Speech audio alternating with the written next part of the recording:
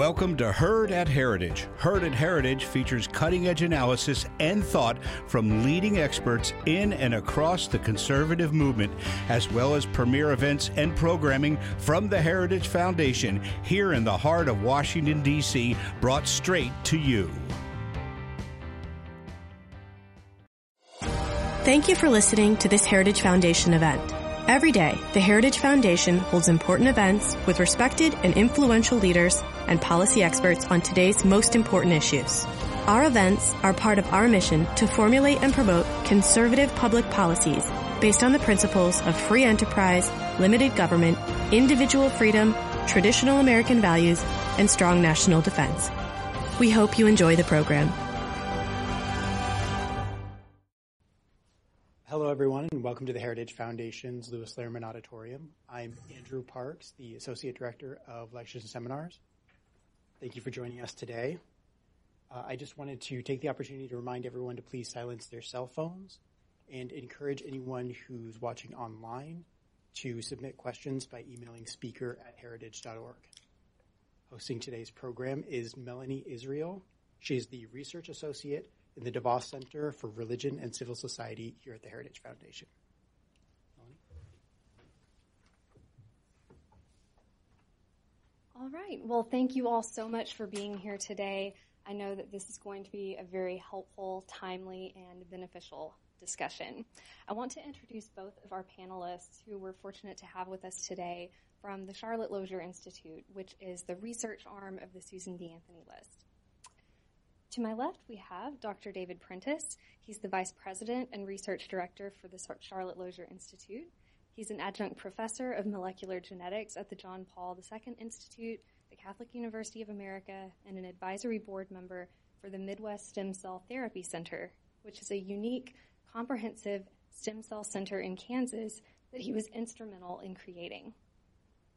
Dr. Prentice received his PhD in biochemistry at the University of Kansas. Previously, he served over 10 years as a senior fellow for life sciences at the Family Research Council. And prior to that, he spent almost 2 decades as a professor of life sciences at Indiana State University and adjunct professor of medical and molecular genetics at the Indiana University School of Medicine. Dr. Prentice has taught numerous courses ranging for non-majors in biology to advanced and graduate courses, including developmental biology, embryology, cell and tissue culture, history of biology, science and politics, medical genetics, and medical biochemistry. And on his left, we're fortunate to have Dr. Tara Sander Lee. She's a scientist with almost 2 decades in academic and clinical medicine. Dr. Sander Lee received a PhD in biochemistry from the Medical College of Wisconsin. She then completed her research fellowship, training at Harvard Medical School and Boston Children's Hospital. After that, she became a faculty member at a research institution and established and directs her own clinical lab. Under her direction, new genetic testing was developed and offered to children suffering from things like 22q deletion syndrome, hearing loss, blood disorders, and epilepsy. Dr. Sander Lee has served as a molecular pathology inspector and scientific consultant for various biotech hospital and academic entities. I say all of this to really drive home the point that these scientists know what they're talking about. So I want to set the stage a bit on why we have arrived at this moment with this current controversy surrounding fetal tissue research.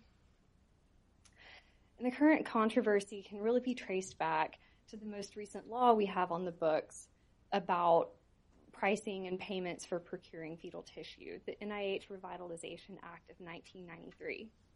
So this was a bipartisan law that was meant to address the controversy at the time surrounding fetal tissue research. And I say it had bipartisan support because the law was explicitly premised on the idea that there were safeguards that would prevent the commodification and commercialization of human fetuses.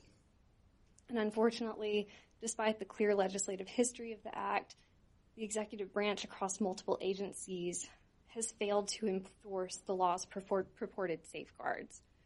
In the years that the government has funded research covered by the law, HHS has never conducted an audit, and DOJ has only initiated 2 investigations in the last 2 decades, both of those after a bipartisan congressional request to do so. So in the absence of enforcement, companies engaged in transferring fetal tissue have essentially been operating under their own rules as they go along. Since 2010, 3 companies have paid Planned Parenthood affiliates to acquire aborted fetuses and subsequently sold the tissue to their respective customers at a substantially higher price than their documented costs. And Planned Parenthood has policies in place to have affiliates comply with the law, but affiliates didn't follow those policies. When Planned Parenthood learned that they weren't following these policies in 2011, it curtailed its oversight of the affiliates participating in the program rather than exercise oversight to ensure that their affiliates would comply. So that's the status quo that we're working with. And clearly, as multiple congressional investigations have shown, there's a lot that Congress and the administration need to do to change course. And so I hope that today we can really step back and discuss not just enforcement of current laws, but why is this research being done in the first place?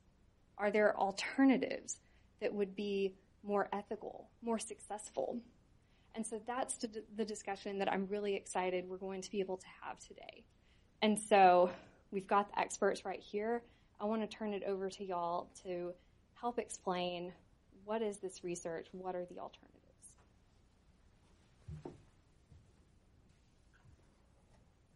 Thank you, Melanie. And thank you to the Heritage Foundation for sponsoring this discussion.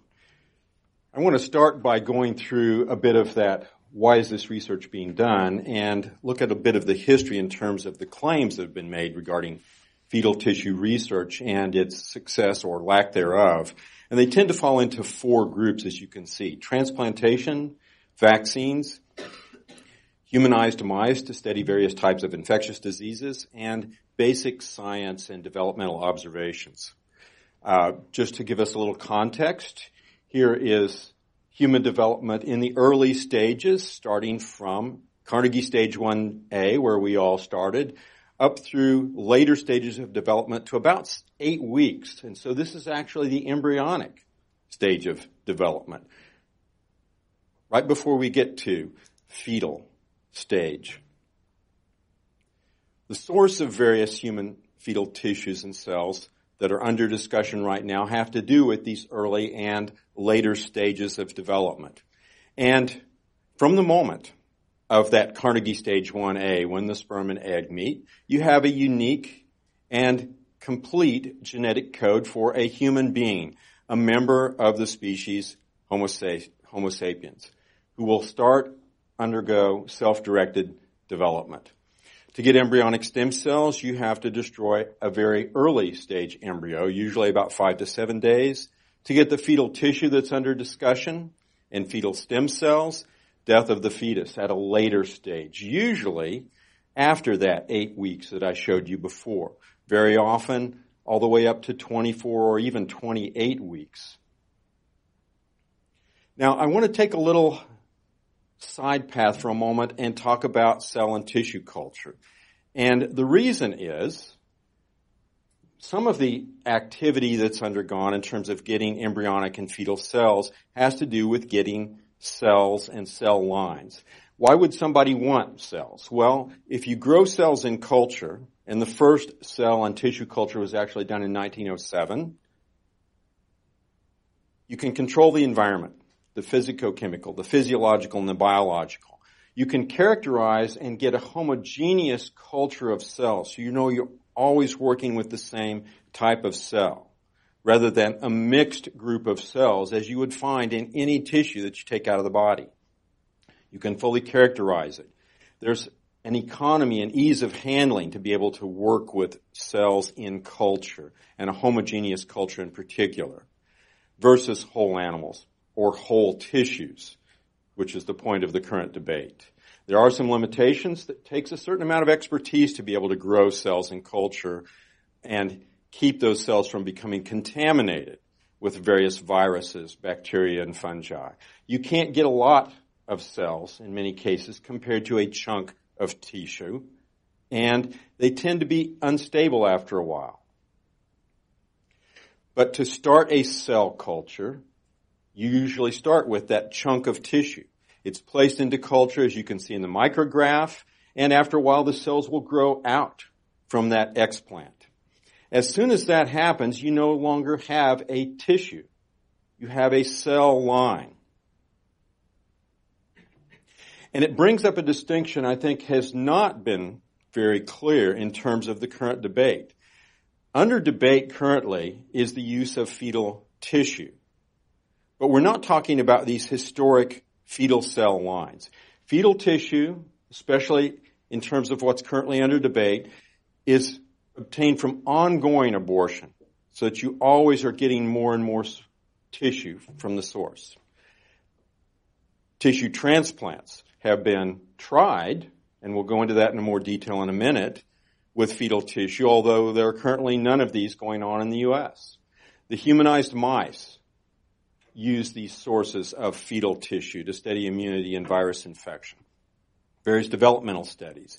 And they also serve as a source for some fetal stem cells. The fetal cell lines, however, in other words, you've started that culture of cells in the dish, it continues to grow and divide for years, for decades. The current cell lines used most originated in the 1960s and 1970s. Most importantly, there's no ongoing abortion. Now, the cell lines that we're referring to did originally start from fetal tissue obtained from an abortion. So there's an ethical taint for that particular cell. But it's not an ongoing type of act. The cells are propagated in culture. Often they're frozen so that then they can be thawed and grown later. They have been used for some vaccine production, for some basic research, and from genetic research. But again, there's a big distinction between the fetal tissue from ongoing abortion, which is the source of the current debate, versus these cell lines, historic cell lines. But you still see claims that fetal tissue, for example, was used to produce the polio vaccine. In point of fact, fresh aborted fetal tissue has never been used for vaccine production. The cell lines have been used, but not fresh aborted fetal tissue, even historically.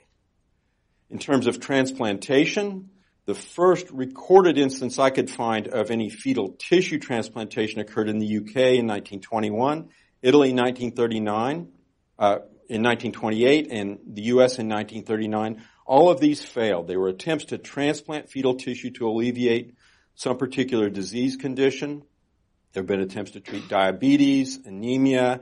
All of these attempts to transplant the fetal tissue failed. More recently, patients were treated with fetal tissue in the brain to try and treat especially Parkinson's. One report noted that there was formation of what they called non-brain tissues within the brain of the patient. The biggest controlled studies that were placebo-controlled occurred and were reported on in 2001 and 2003. NIH-funded studies. They were attempting to treat Parkinson's with implanted fetal brain tissue. The 2001 report was featured on the front page of the New York Times, where the scientists themselves characterized the patients who were transplanted with fetal tissue as writhing, twisting, jerking with uncontrollable movements. And they themselves, the doctors, called these results absolutely devastating, tragic, catastrophic, and a real nightmare. The report that came out in 2003 again showed disastrous results for the patients. Over half the patients developing disabling tremors, much worse than the Parkinson's tremors they'd experienced, the dyskinesia. In 2009, there was a report of a Huntington patient transplanted with fetal tissue into the brain that experienced what the paper euphemistically called graft overgrowth.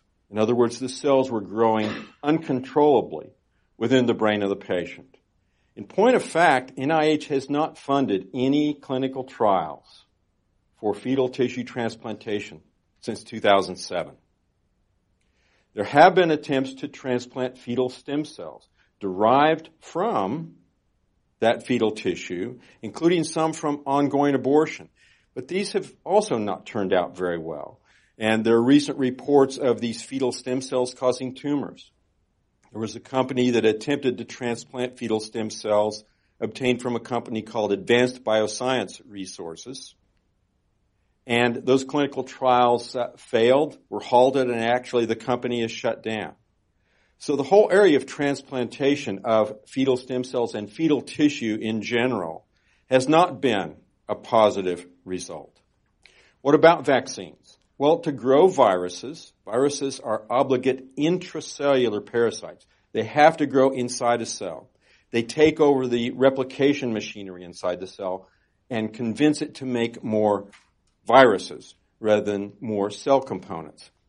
So that's why you need living cells to grow viruses, and the virus is then used to create a vaccine. Culture and growth of viruses have been done in the past with whole organisms, in embryonated eggs, and also in cell and tissue culture, but cell culture in particular. And this is where those historic fetal cell lines came in. Again, these claims that fetal tissue has proved its value in a wide range of life-saving vaccines against diseases that include measles, mumps, rubella, chickenpox, polio, hepatitis A and B, rabies, and shingles. This was a quote made by Congresswoman Schakowsky in a hearing in 2016. It was reported in the Chronicle of Higher Education, and we noticed there had been an inclusion of several other supposed diseases in which fetal tissue or fetal cell lines in particular had been used to create the vaccine. When they were called on it, the author, Paul Baskin, actually called up the American Society for Cell Biology to ask, because Congresswoman Schakowsky had gotten this quote from the ASCB, it turned out they had not really done their fact-checking in terms of the real science in creating these vaccines. They had claimed that initially diphtheria, tetanus, and whooping cough vaccines had been created in these fetal cell lines, which was simply not true. They actually had to retract part of that statement. But again, this still wasn't even done in whole, fresh fetal tissue. This was done in fetal cell lines. The growth of poliovirus in fetal tissue was done as a proof of principle experiment by Enders and colleagues in 1936 and again in 1949. But they didn't grow enough virus to make any kind of a vaccine, and they weren't involved in using fetal tissue to create any type of vaccine. In point of fact, the original Salk and Sabin vaccines used monkey tissue. They didn't even use human tissue, let alone a human cell line. Later on, yes, those historic fetal cell lines, in particular WI38 and MRC5, were developed, first by Hayflick in 1961 and then Jacobs in 1970. But again, these are cell lines. These are not fetal tissue. It's simply erroneous to say that fetal tissue has been used to create polio vaccine. Current polio vaccines, in fact, most use a monkey cell line. They don't even use human cell lines. And modern vaccines, including the newest successful Ebola vaccine, have been created without any fetal cell line, and certainly no fetal tissue cell line. This is a copy of the paper that Hayflick published in 1961, where he first developed that historic fetal cell line and used it to show that he could grow poliovirus. But again, it's not fresh aborted fetal tissue. The point of debate we're at right now is not about these historic cell lines. It's about that ongoing abortion, fresh aborted fetal tissue, and, in particular, the use of federal taxpayer dollars to support that basic research. This just shows the WI38 cell line. You can see these cells all scattered around. There's no tissue there. Cell lines have been used for vaccines, but not fetal tissue. If I were to say something like human cervical carcinoma tissue has been used to make polio vaccine, people would probably think that very odd. What I'm talking about is the HeLa cell line, which also was used historically to grow poliovirus for vaccines. Nobody would consider that a fetal tissue or a human tissue. So we need to make sure we're very clear on what is actually under debate here. Here was another quote that actually had been published by the American Society for Cell Biology until the recent debate started up. According to the CDC, some vaccines, such as rubella and varicella, were made from the human cell line cultures, those historic cell lines I've been talking about. And some of these did originate from aborted fetal tissue from legal abortions in the 60s. But no new fetal tissue is needed to produce cell lines to make vaccines, now or in the future.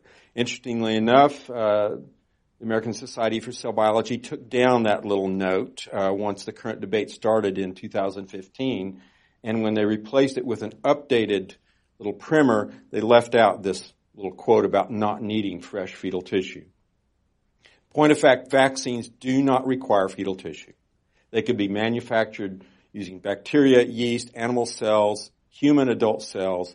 There are only economic and historic reasons that prevent this, but not scientific reasons. Here's just a little diagram of this new Ebola vaccine. Again, not using any human cell lines, and certainly no human fetal tissues.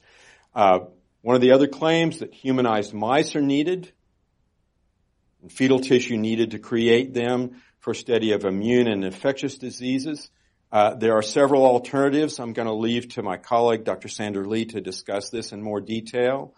You might remember in some of David Daleiden's videos, there was a lot of discussion about needing fetal liver, and in particular for some of these humanized mice.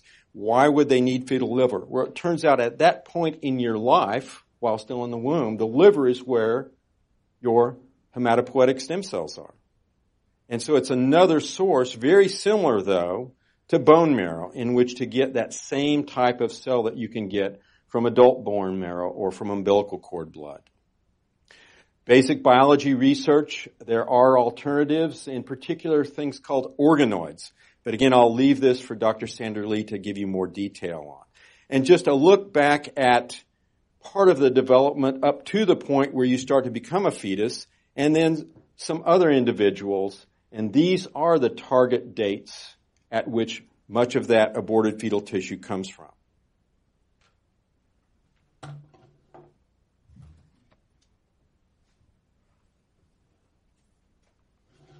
Thank you, David, and thank you for this opportunity to speak with you today. So I'm going to shift focus a little bit, and I will be talking to you about all of the many alternatives that exist that we can use in ethical alternatives instead of using these aborted fetal tissues. I just want to explain a little bit, why do researchers feel so determined that they need to obtain this tissue now? Why do they need this fetal tissue? I'm going to give you just a few examples recently from the literature. A lot of the researchers, they claim that they need fresh fetal tissue to study Zika virus. So what they want to do is obtain fresh aborted tissue between 9 and 13 weeks gestation in order to study viral infection. Another example is that they believe that they need aborted fetal tissue from 18 to 22 weeks in order to look at respiratory distress syndrome in infants, and specifically they want the lungs from the aborted fetuses. They also want to obtain the brains from aborted fetal tissue more in the earlier gestation, between 6 and 10 weeks. And they want to take that brain tissue and they want to dissect it, and they want to then implant and transplant the cells then directly into Parkinson patients. And in some cases, they need three baby brains from in order to do each transplant. In another example, they go specifically after fetuses that they know have Down syndrome so that they can study Down syndrome. And in a lot of cases, they actually are using it more as a control in order to validate their own model system that might have nothing to actually do with fetal tissue. Another main reason that they claim that they need these tissues is to look at infection. As my colleague Dr. Prentice mentioned, they're very interested in creating these humanized mice to be able to look at infections such as HIV and tuberculosis. So what are humanized mice? Well, as shown here in this picture, what they specifically do is that they want the thymus and the liver from the aborted fetus so that they can inject and implant that tissue or cell line directly into the mouse. And so that then that mouse will actually have an immune system that is similar to a human so that they can specifically study human infection. There are arguments regarding the use of fetal tissue for humanized mice, both for and against. For, many claim that it is better. They have better human T-cell generation using this model. They feel that there's improved engraftment, specifically if you want to use fetal bone fragments to study multiple myeloma. They also believe that there's improved engraftment of human stem cells using fetal liver. There are arguments, very strong arguments against, in that there are ethical sources that are immediately available now to use and are actually proving far better response in creating these humanized mice. And there's also humanized mouse models have been developed by researchers using genetic engineering, again, without the use of the human fetal tissue. Here's just one example of a report that was published in Stem Cell Reports where they are showing that a humanized mouse model can be generated using surplus neonatal tissue. So what this is discarded tissue from a surgical procedure that a normal part of the procedure, specifically when a neonate is going in to have a congenital heart, surgery for heart related issue, that they can actually remove the thymus and they can use that for subsequent experiments to generate humanized mice. So as you know, that this controversy has gained a lot of recent attention because it was determined that the FDA was contracting with a company that sold fetal tissue for taxpayer-funded research. As a result, the Trump administration canceled the FDA fetal tissue contract, and there is now HHS has now halted again the FDA fetal tissue contract and plans to conduct a sweeping review of this investigation. So where were they planning to get the fetal tissue? Well, as mentioned earlier, from Advanced Bioscience Resources, which is one of the companies that procure the fetal tissue from the clinics. But what's interesting is that, as many of us know from the undercover videos from the Center for Medical Progress, is that ABR has been referred to the DOJ for profiteering. So this is just an example of what ABR has been doing when they receive a fetus from an abortion clinic. So what they do is they will obtain, for example, this was back in June of 2014, they obtained a 20-week-old fetus. They paid the clinic $60 for this one fetus.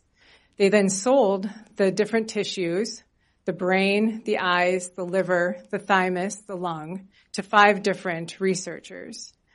They then, out of those transactions, they charged and they received over $2,000 total for those tissues that they sold. And so they considered that a service fee.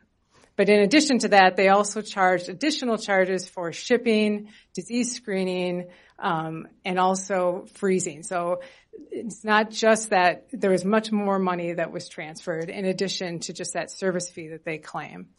What I'm showing you here is an actual invoice, a tissue acquisition invoice in which they sold 2 eyes, fetal eyes, for $650. So the real question is this a service fee or was there profit being made? And so I know it's difficult to maybe see these numbers, but what I'm showing you is that they determined prices that they wanted to charge depending on how old the fetus was. So if the fetus was in the second trimester, they would charge like $200 back in 2010. But then in 2015, they upped that to $340. Whereas for a first trimester fetus, they were charging $420 in 2010, but then that increased to $550 in 2015. If this is truly just simple service fee, why did those numbers increase over the years? I'm also showing you numbers in which the 2015 fetal sales to the top 5 customers, for what they made. They made over $60,000 for selling these tissues, and that averages approximately over $400 per fetal tissue. But what's interesting is that then again, I just want to remind you that they only paid $60 for one fetus. So then they were making then on top of that well over $400 on average for every part that they sold. So why are people so interested in obtaining these tissues when there are so many ethical alternatives? And that's what I want to talk to you about today. So it is absolutely clear that the human body is amazing and has a lot of tissues and organs that are available right now from both adult and pediatric population that can be donated and discarded, and they can come from living individuals as well as even postmortem. And I'm going to talk to you about each of these, some examples. So when we look even just in the process of pregnancy, when a woman goes in and delivers a baby, just the pregnancy itself, the placenta, the umbilical cord, the umbilical blood, and the amniotic fluid are all precious resources that are normally discarded, but now researchers are understanding that these contain valuable stem cells that can be used for research and are being used to treat patients now and save their lives. And I want to tell you about that right now. I knew this from my own research. I knew that discarded tissue was incredibly valuable because what we would do is we would obtain discarded surgical tissue from kids that were going in for surgeries to address their congenital heart disease. And we could then take this discarded valve tissue and we could process it in the lab and actually establish a primary cell line that led to some very important discoveries and publications, as shown here in the Journal of Biological Chemistry, where we showed, where we were able to identify key mechanisms involved in human pulmonary valve development. What's really interesting is that you can also, just from skin, an individual can donate just a small little biopsy of skin, and from that, you can program the cells from that skin to actually go back and become more like an embryonic-like phenotype. So you can take these cells, you can grow them, as David showed earlier, how they're grown in a dish. If you give those cells the right media, the right proteins, the right signals, you will be able to work with these cells, and they will actually imitate and resemble embryonic stem cells back to that embryo phenotype. So this is also a very powerful cell line, induced pluripotent stem cells that can be used to study disease. And they're actually even looking at using these cell lines to actually correct, if we know of a specific ailment, they can actually correct these cells and actually look at treating individuals after they correct those cells. So you can actually then take these iPS cells, these, again, induced pluripotent stem cells, and what's really powerful is that you can then program them even further to actually generate a three-dimensional type organ, which David referred to as an organoid. And so what they've been able to show in the laboratory is that they can actually generate these organoids that recapitulate and resemble brain, lung, kidney, and liver.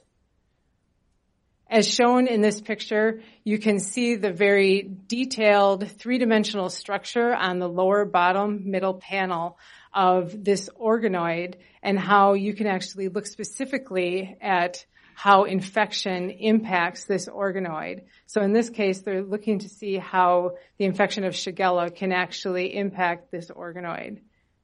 We know, and specifically when you start looking at infection by Zika, we know that you can actually make these brain organoids, and you can actually look, this was a seminal paper that looked specifically at how you can actually look to see how you can look to see how the Zika virus actually inhibits the growth of this organoid and actually recreates microcephaly similar to what we see in Zika infection in these fetuses.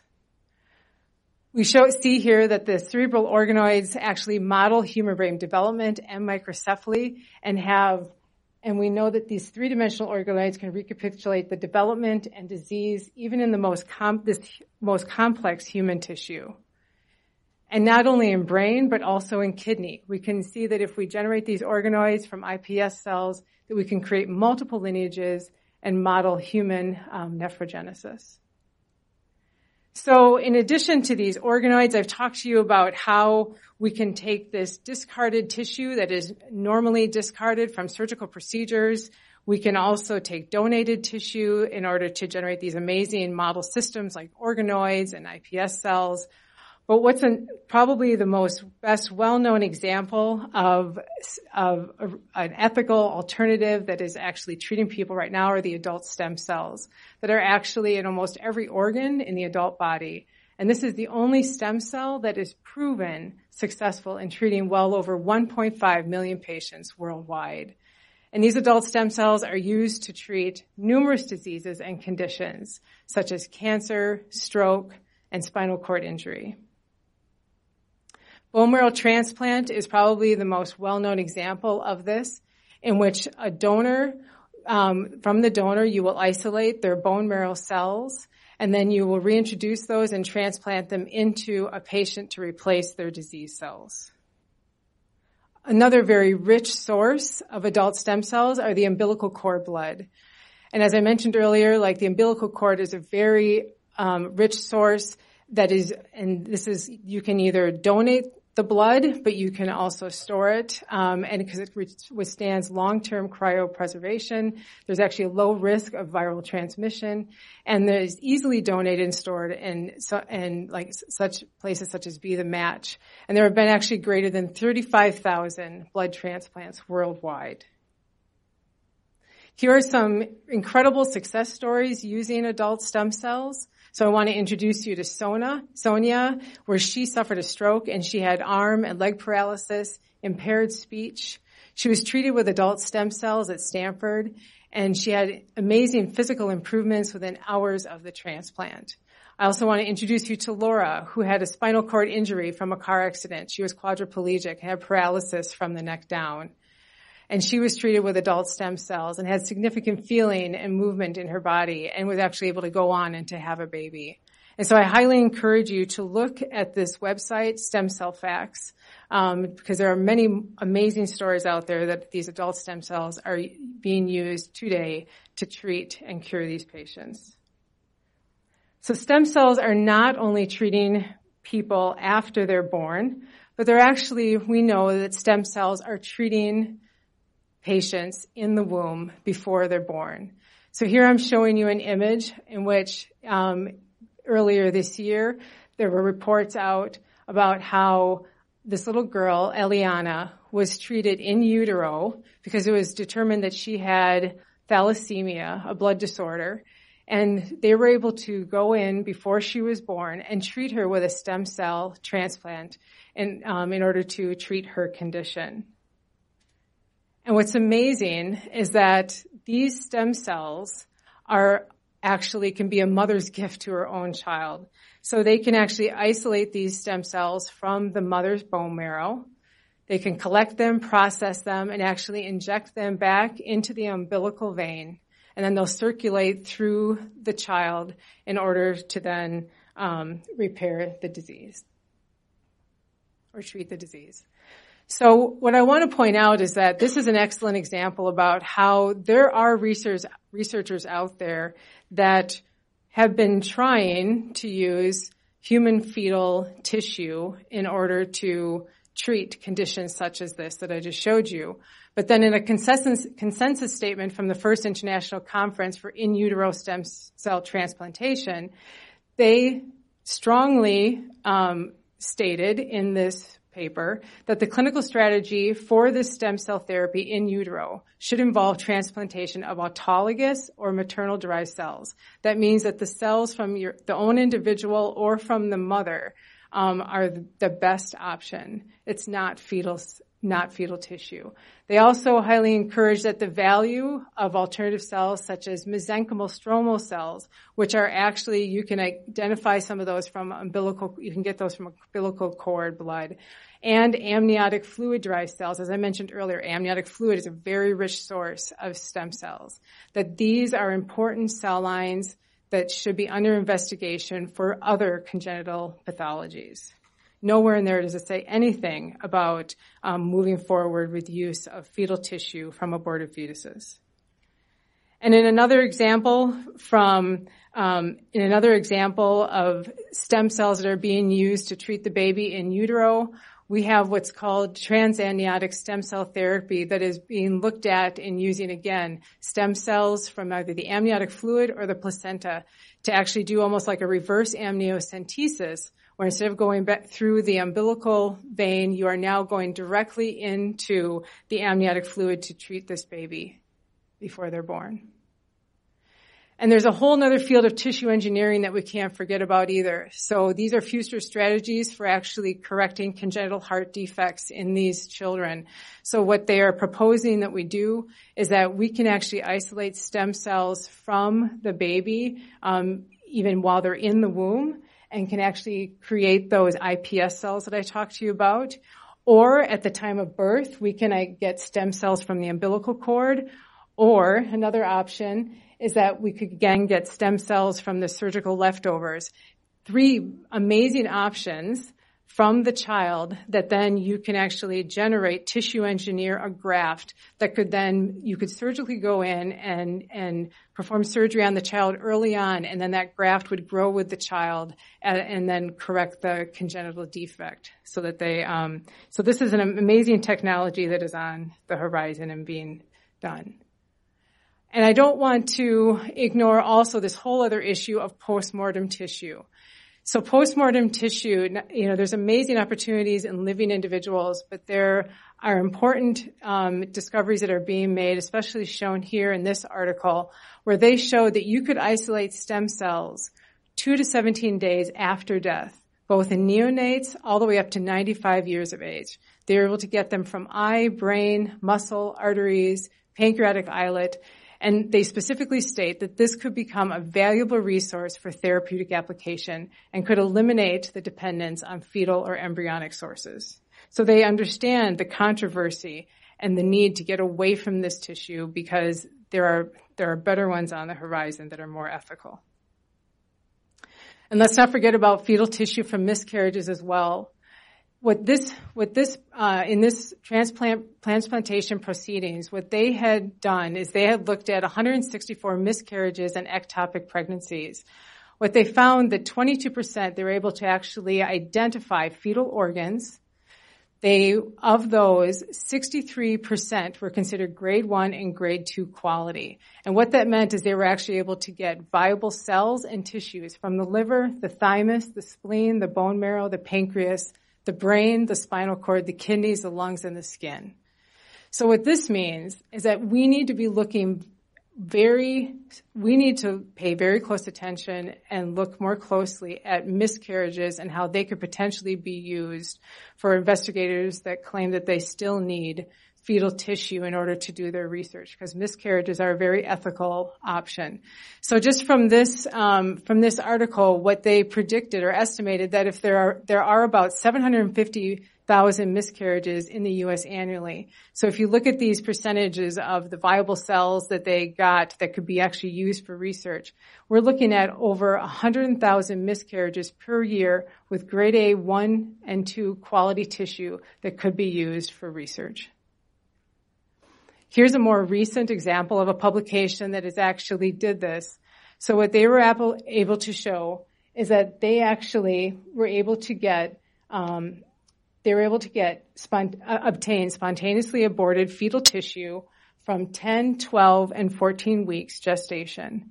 They then isolated these human midbrain neural progenitor cells, and what they were able to do is then they characterize them in grave detail. They showed that they contain key markers that can key markers of development that they can use as a research model, and they actually even engrafted them into a rat and were able to show that they localized and behaved as they should.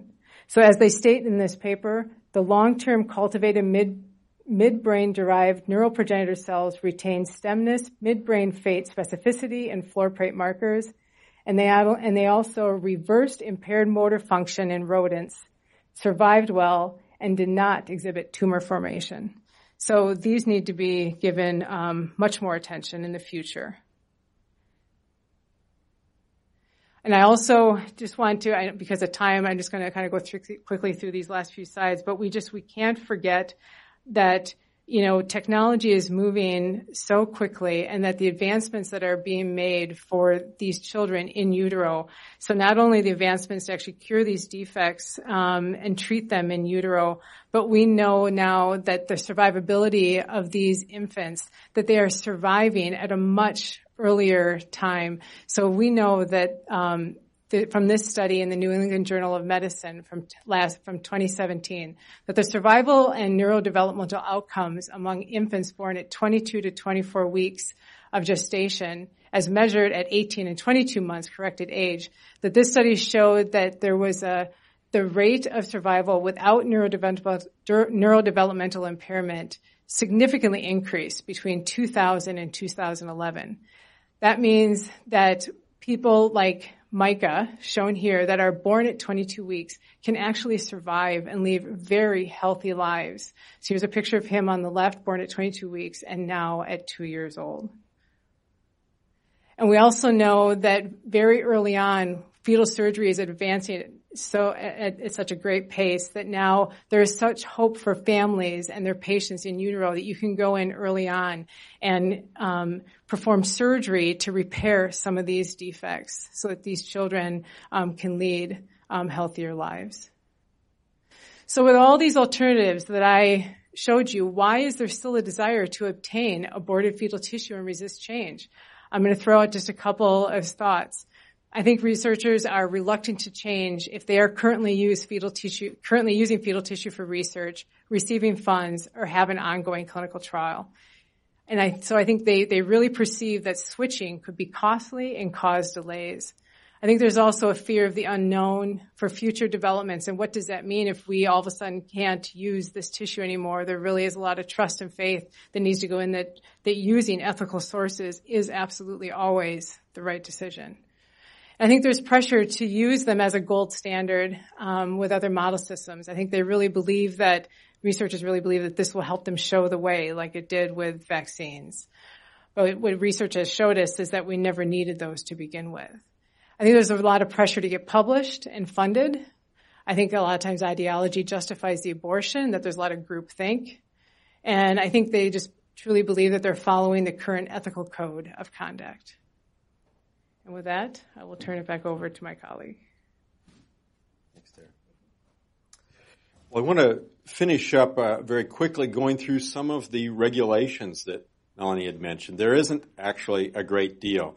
These first two slides have to do with the whole fetus. And the main point here is that you can't do any type of experiment on a whole fetus that's slated for abortion that it exposes it to any greater risk than one that would be carried to term. And so this was put in a number of years ago in Congress. In terms of actual fetal tissue research, it was allowed very early on, but then President Reagan put in a moratorium in 1988 on terms of federal funding of research involving fetal tissue from induced abortion. And again, back to what's really under debate. It's fresh aborted fetal tissue, ongoing abortion, and federal funding of that particular research. In January of 1993, President Clinton, once he took office, issued a memorandum lifting that moratorium. Back in 88, there were some studies done, but there were a number of people that wrote, including Mr. Bopp here in particular, that said if this is allowed to continue, you basically create a demand for more abortions and more fetal tissue by doing the research. In 1993, as Melanie mentioned, this particular statute was passed by Congress involving research on transplantation of fetal tissue. And I want to highlight that for you. This is about transplantation. The legal statute is solely directed that the Secretary may conduct or support research on transplantation of human fetal tissue. It doesn't talk about basic research with fetal tissue, which have been all the various things that Dr. Sandra and Lee and I have been talking about so far, and all that is currently funded by NIH. There are no clinical trials with aborted fetal tissue being funded by NIH. There's a number of parts in terms of informed consent of the donor, also in terms of other aspects of informed consent, full disclosure, and so on, informed consent of the researcher in terms of having a statement on record that they realize this is fetal tissue that they're going to be using.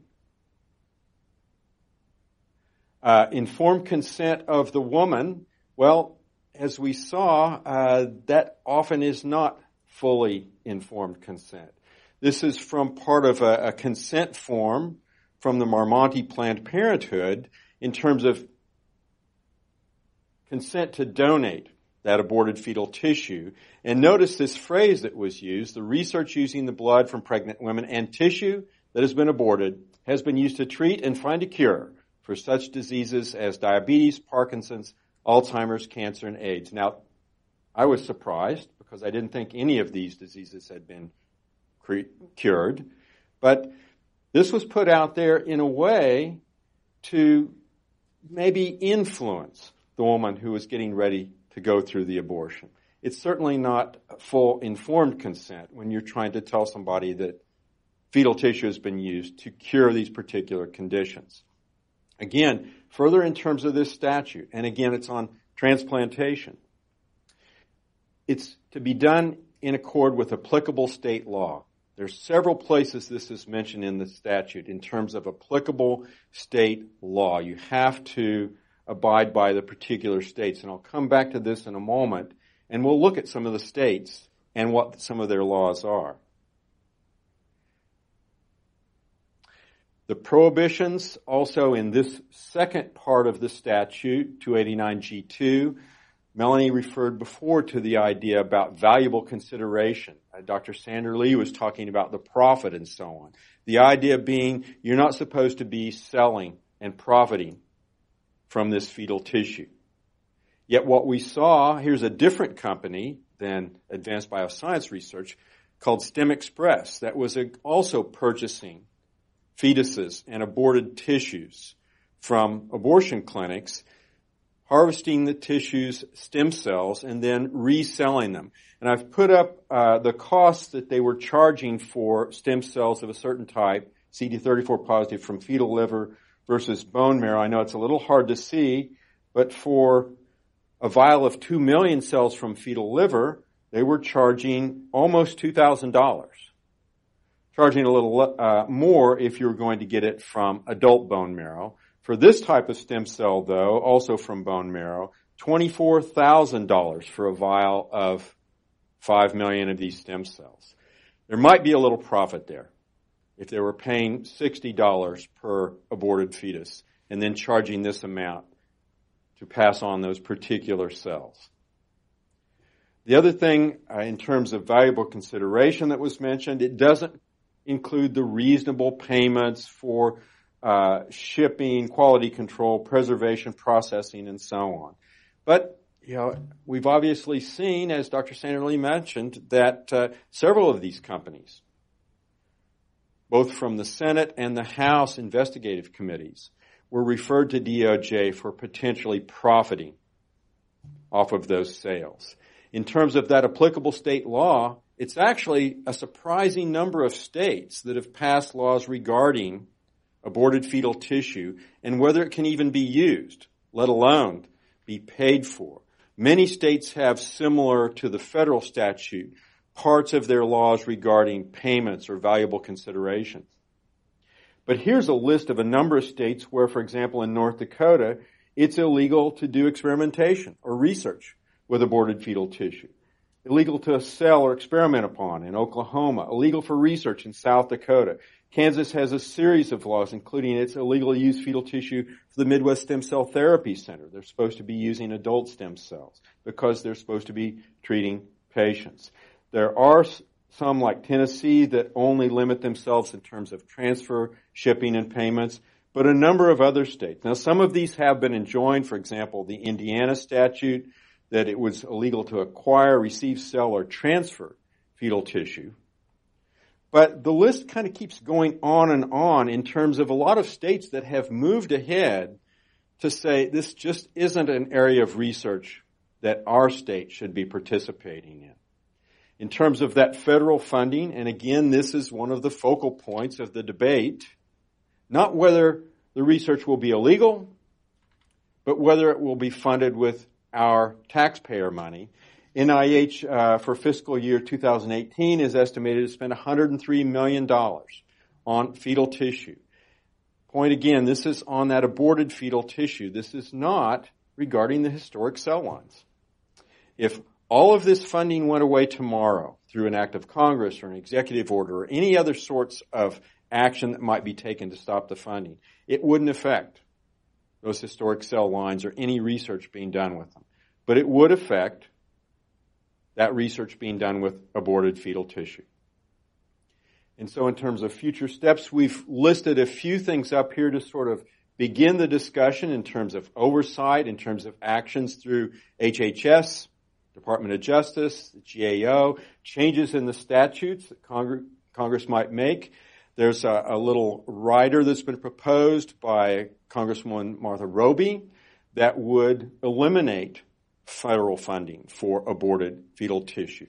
There might be executive orders. There might simply be more transparency in terms of where this tissue comes from and how it's being used. But we want to thank you for your time and open up for questions. Thank you. Great. Thank you. And we'll have time for just a couple questions. So if you could state your name, your affiliation, and please be brief so we can get through a couple questions here at the end. We've got microphones, so if you have a question, you can just raise your hand. Don't all raise your hands at once. See one over here. Hi, this has been so fascinating. Thank you so much. My name's Charlotte Schuyler with the Heritage Foundation. And maybe I'm just a little bit too pro-life, and I assume most people in here are. But it seems like we get into the details and really get down into the weeds. But the fact that abortion is legal in so many places, in so many stages, that the use of the tissue just kind of naturally flows from that when we concede that argument. It's like, whatever you want to use it on, go ahead. It seems like we have to win that argument first, that, you know, you're desecrating a human body. And the donor is not the mother. The donor is the kid. It's the baby. And they didn't give consent. So, I mean, do doctors, think about that? Do they step back? What's kind of the feeling in the community? What's the thought there, if anything? I think the feeling is an excellent comment, excellent question. Thank you very much. And I think this is a really important point to be made, that every human being has, that there is a dignity there to their human life. And then I think how a lot of physicians or scientists that want to use that tissue, they really separate the two. They separate the act of abortion from the disposition of the fetal tissue, and that they really believe that, you know, if that tissue is now made available, that some good can maybe come out of that. But I think, like you said, we can't forget that we need to respect the dignity of all life, and we can't just use this tissue and have it be sold like car parts for research, because the child itself did not consent to have that done. They deserve life.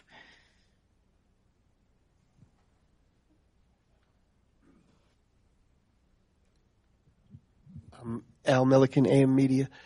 Is there anything more anyone can say about informed consent legally? Does this vary depending on where you are? from what we know, it does vary somewhat, and it's supposed to be approved by a local IRB in terms of the wording of the forms as well as approval of any potential research. The example I showed turned out to be fairly common at a number of clinics that David DeLeiden and his colleague had looked at in terms of what sorts of forms they had. But there are variations that have been seen in terms of that. So, it becomes a matter of when are you really getting complete informed consent, because a lot of this is being done simply based on the potential results that might come. And the exaggerated claims that come from that are based on they want the tissue, and they want the tissue at pretty much any cost. And so rather than putting out some rather dreary facts, you can perhaps accentuate your ability to get tissue by exaggerating some of the claims.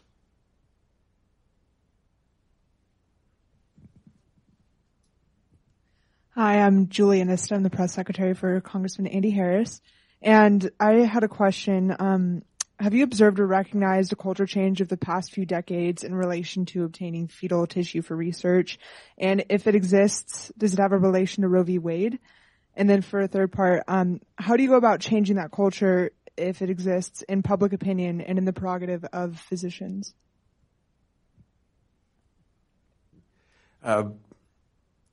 From what we have looked at, there hasn't been a great deal of change, frankly, in decades in terms of this particular obtaining the tissue, using it for research. In point of fact, this is antiquated research, as the title of our talk said. The modern cell lines, let alone the historic cell lines, have far surpassed any sort of experimental and certainly any clinical applications of the fetal tissue. Yet you still have people who are going back to the same well over and over again with these mixed cultures, mixed tissues of cells and so on, genetic variability and so on, that frankly makes the science poor science, let alone the question about the ethics of the science. How to change people's mind is a good question. I think one of the things that we need to keep pointing at is that there are many alternatives to the use of fetal tissue in research and in clinical practice. Dr. Sanderly mentioned adult stem cells having already treated over 1.5 million people versus the kind of success you got, which is pretty much nil, with fetal tissue. I think keeping to point at those alternatives and the successes there are what finally does change people's hearts and minds. Maybe one more question. Hi, Sandhya Raman from CQ. I was wondering if, given that HHS is deciding whether they're going to stop defunding this, if there are any efforts that Charlotte Lozier is taking kind of to, I know that they're asking from input, HHS is from a lot of different organizations, if you guys are doing anything in particular to kind of guide them into stopping this practice. Well, we've been trying to do things like these talks and briefings and putting out fact sheets and putting out press releases, but pointing at the science. And in point of fact, we're not necessarily calling for defunding. We're talking about redirecting those funds to good science, to ethically derived sources of cells and tissues, and trying to keep putting out that, like I mentioned, the very positive aspects of the alternatives, which are far and away more successful.